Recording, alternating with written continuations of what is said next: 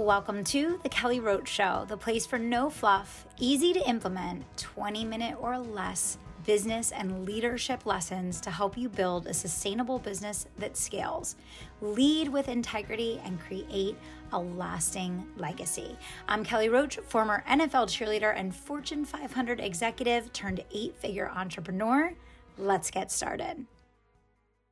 Okay, Natalie, so excited to have you back and to chat a little bit today about how business owners can get out of this desperation cycle when hiring and eliminate mishires by really identifying the true need in their business and establishing a process for success. So before we get into all of that, why don't you take the clock back and really help us to understand, how did you get into this world and build the incredible, hiring agency that you have today and realize that this was such a great need for business owners? I love it. Well, thank you so much for having me here, Kelly.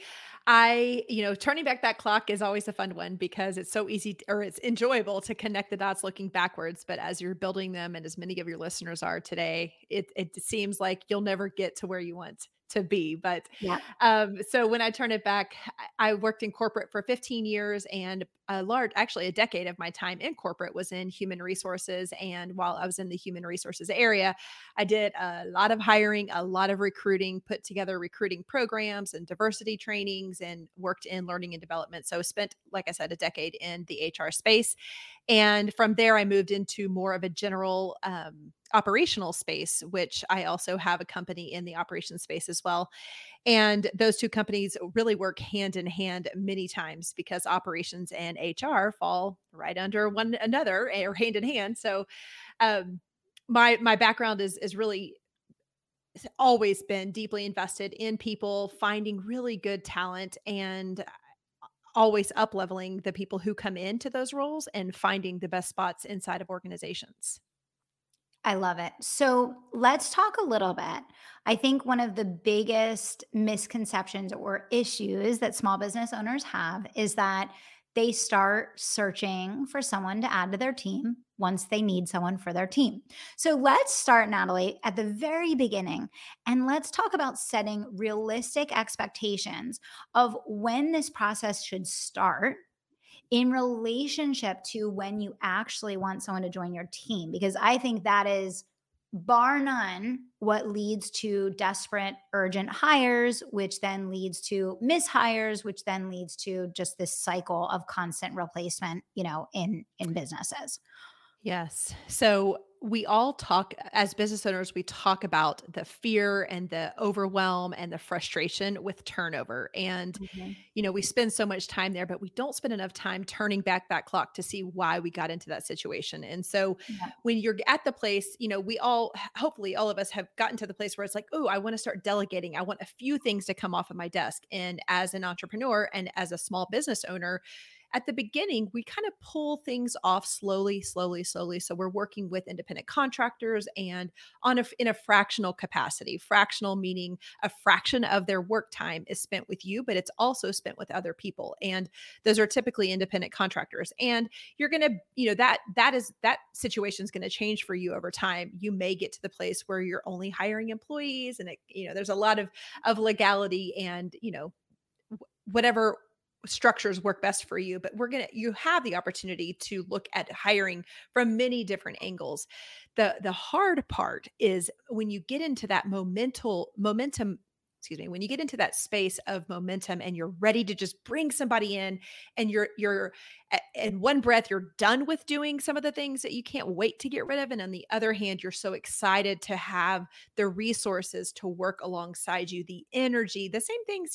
Both of us have come from corporate, and there were Yes. lots of great things about corporate, and Yeah. having that community there was one of the funnest things about going into the office. And so as we work more remote and digitally, there's still that there's still a craving there. But we get those feelings, both overwhelm and ready to delegate, at the same time excitement to bring somebody into your fold, that I just, so many times we just run out to the market and say, "Hey, I'm ready. Anybody ready? Yeah. Come with me. Like, I don't care who you are. I don't care what your past is. I don't care anything. I just need a beating heart, and a beating heart will well, the wrong beating heart will never help you out long Yes. term and will Yes. get you into some really sticky Yes. situations. So at the hiring authority, our company, we help people to slow down and to from the very beginning identify who it is. We even get people who are like, hey, Natalie, I want to hire a director of operations or a virtual assistant or a copywriter or whatever. And we help them to slow down and say, you know what, that may be what's at the top of mind, but let's like go down to the way deeper. The surface level is Yeah. not going to work here. So Yeah. what are the true skills and attributes that you need? How can you get a return on investment from this person? Mhm. And that's a key step that we, skip a lot of times. And then what does success look like for this person? Then we Mhm. start talking about what the title of the role could be, what kind of hours this is going to take. It's amazing. And it makes so much sense as we talk about this today, but it's amazing how many times people come to me and say, I want this title, this many hours. And, those are not even the most important things. Those are things Right. that we can determine once we have a really clear understanding of the scope of what's needed for you. Yeah. Yeah. No, for sure. And I mean, I think uh, a 3 to 4 month window, really, before you're ready to have that person in the seat to be able to go through the planning and the strategy and getting clear on what are the questions that need to be asked to truly gain an understanding if someone is going to be the right fit, and just going through the vetting process. And one of the things that I learned when I did recruiting in corporate was like, we never stopped recruiting until the butt was in the seat. You don't stop recruiting, because I think that's one of the other things that always surprises people is, they think they have someone in the bag, they're going to start, something comes up last minute, and now it's like, oh my gosh, now it's another 4 month process to completely start over. So I think giving yourself a multi-month window, right? Asking those questions that you talked about to really dig deep into the actual business need, and getting super clear on that. Now, I think a lot of times there's the skill set fit, and then obviously there's the culture fit. And I think a lot of times people really focus on the skill fit and they don't really feel clear on how to assess for culture fit. Can you speak a little bit to that, Natalie? Because I think that's where we tend to miss the mark quite a bit. Yeah, that's great, Kelly. And we focus, I think our world focuses on skills first because big business focuses on skills Yeah. first because they don't have to worry about the culture. They have such an autonomy that they Yes. can force people into believing their culture or their values. Whereas in super small business, you will stick out like a sore thumb if Yeah, you that's a aren't a great point. cultural Yeah. fit. So we when you're thinking of culture as it pertains to small business, really look at your values. And if you're a tiny business that maybe has under 10 employees or 10 people working on your team, I'm going to tell you that start with your personal values because it Yeah. takes most of us are going to start with personal Yeah. values that have led us to build this company. A lot of us are leading passion filled companies, which are going to be based off of you. So, identifying what your values are and looking for a similarity in the values of the people that are applying for this role. I'm not saying that they have to be personality fits. I do want to make that very clear that a values fit doesn't necessarily mean that they're going to be your BFF, right? You're looking for Mhm. people who value the same things that you value, right? So Mhm. at your core, if you know what you stand for, you're going to look for that in other people. I like to think about if you go out for breakfast on Saturday morning or maybe happy hour on Friday evening and you're looking at your peer group or your friends and you say, who would I take? Who are the 5 people? If I could choose anybody, who are the 5 people I would take with me? And you dissect why those people are there, you're going to come back to the values that you're looking for in other people. And it seems like a wild exercise because what I just shared with you is something that's very personal. When you're pulling people into a small business that is tiny in scope, you're going to want people that you would want to take to breakfast or to happy hour. You're going to want people who Absolutely. value the things that you want. They may think differently, they're going to have different past experiences, different childhoods. All that good stuff leads us to have good rich relationships, but you need a values fit in arguably even in corporate they could benefit by looking at things Mhm. like that. But we look for values first, then skill set, And then culture is that third thing. And the reason I put it third is not because it's least important, but because it takes businesses several years to actually build Right. an independent, tangible culture. My Mhm. business is 7 years old. We've got 11 people working for us. And I can tell you that we're just in the baby stages of really having culture outside of Natalie's Yeah. values. So, values first and then skill set. And in the market that we are in today, it's 1000% doable to hire in that fashion versus the way that you see our corporations hiring, which is always skills first, maybe even education, which all of that is changing so rapidly. And I think that we're just there's never been a better time for us to be in in the work situation that we are. Yeah, for sure. What are some of the things that you're seeing? I mean, obviously, as we're having this conversation, we're amidst the great resignation. So there's a lot of transients in the workforce right now. Mhm. What are some of the trends that you're seeing, in companies that you're working with, that you're placing people for, that you're, hearing from? Mhm. I love this. When I started recruiting for small businesses and mostly focused on online delivery style businesses about 6 years ago, we were looking for entry level talent everywhere. Mhm. And it made sense at the time. And as I have grown, the business has grown and our market has grown, the number of people that we're able to serve has grown. We're seeing more people looking for high level contributors. Yeah. It's just a completely different market.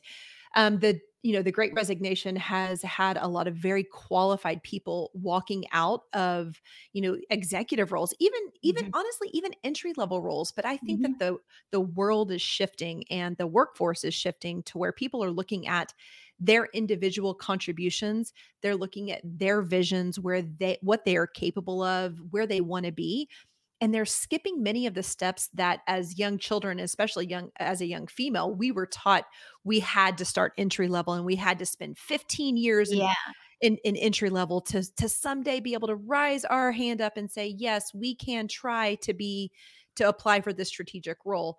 I think the greatest shift that we're seeing is companies are standing up organizations faster than they were in the past, and they're looking for contributors at a higher level.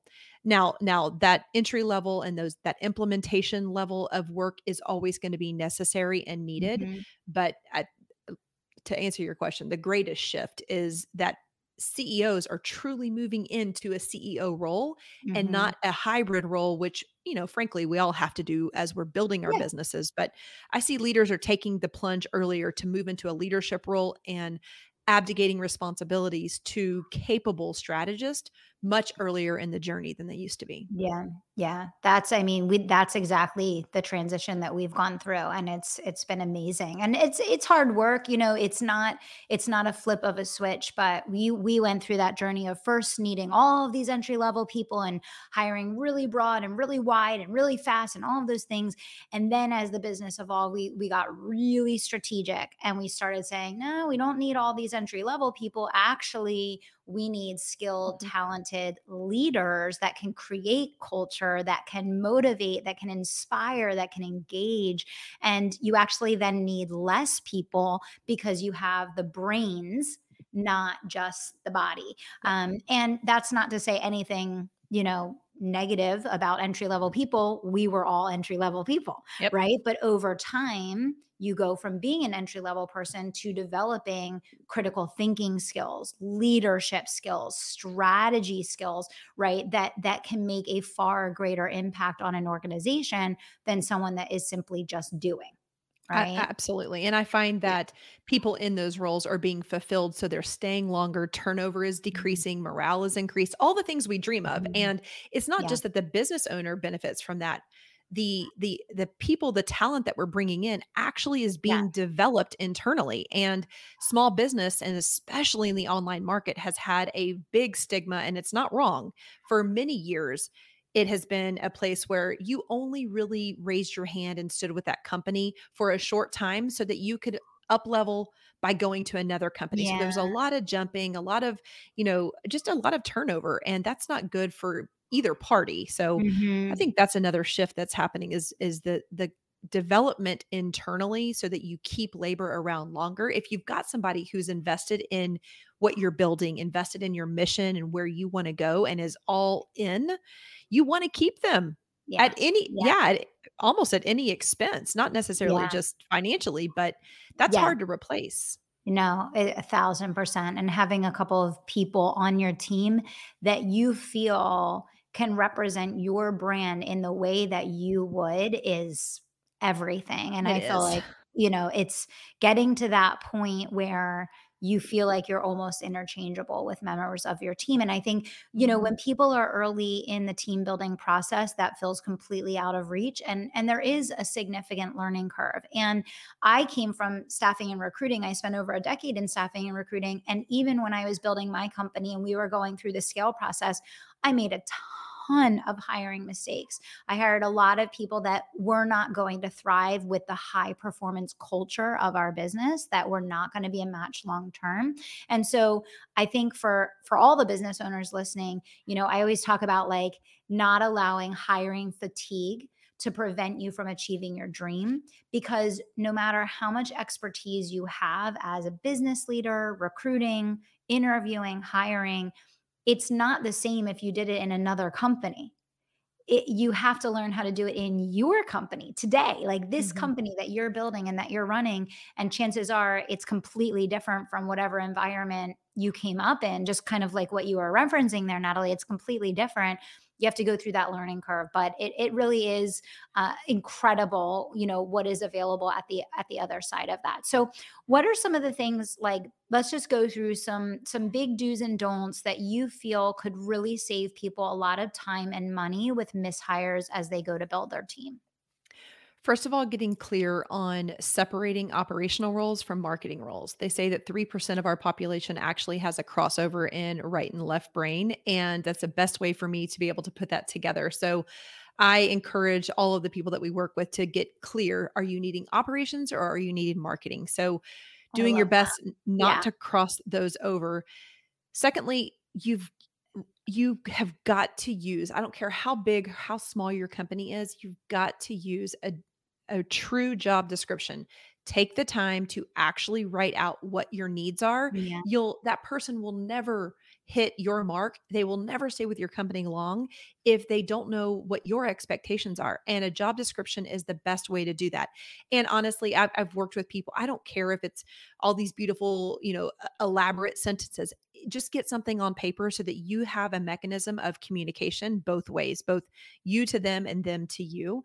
I'm a big believer in an application process. There's just so much bias that can happen with, I think we've probably all seen those Facebook and LinkedIn posts like, hey, I'm looking for a project manager. Yeah. The worst thing you can do is that post right there. It is like the cardinal sin of growing your company because you're only hiring desperate people. And Kelly, you opened up this podcast today by using that word desperate, and I love that because I always say Yeah. desperate people hire desperate people, because Yes. the only Yep. person who raises their hand to do you have a project, or do you know a project manager, Yeah.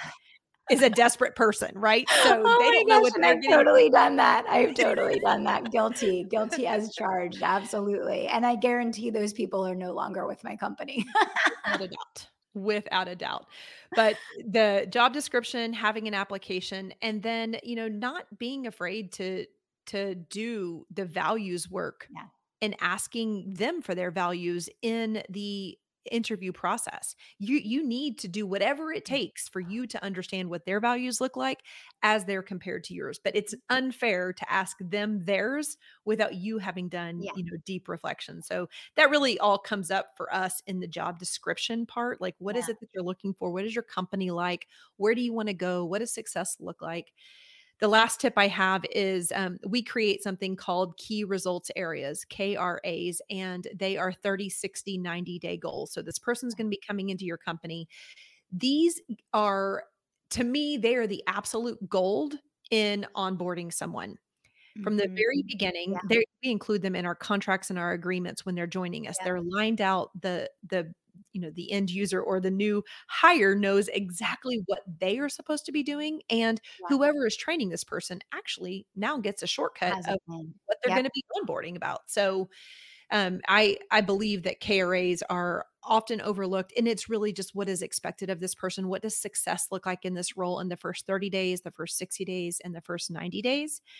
If you've created the job description with the responsibilities listed, it's just a copy and a paste. Figure out which 30-day segment you want them to do them, and you're good. So there's no magic to them. You've already done the work if you've created the job description. Yeah. Yeah. No, absolutely. And we've done that process with you. I've actually used the KRAs as the guide for the 30, 60, 90, which has been unbelievably helpful.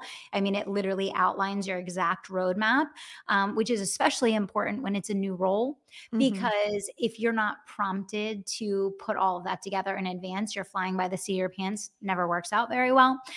So these are great, great tips and strategies, Natalie. And, I've worked with your firm before. You guys have helped us out with finding some very high level, really specific niche roles for our company. Why don't we share with everyone a little bit about how they can learn more about what you do, where they can connect with you, all of that good stuff? Yeah, thank you, Kelly. And it's always a pleasure to work with you and lots of your peers. We're the hiring authority. You can find us at thehiringauthority.com. And we are a full service, one-to-one agency. You're going to work with the same hiring manager throughout the entire process. We do everything from write the job description to doing the interview placements.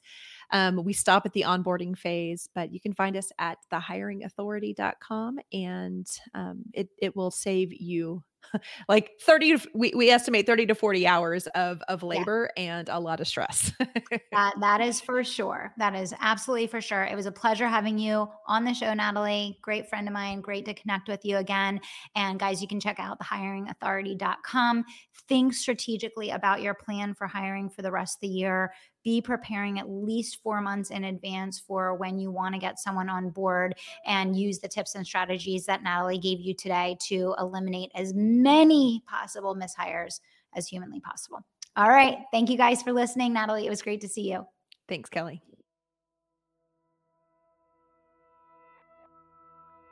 Thank you so much for listening to The Kelly Roach Show. If you enjoyed this episode, do me 2 solids. Subscribe to the show so you never miss an episode, and leave us a review so other people can find the life-changing content that we share here.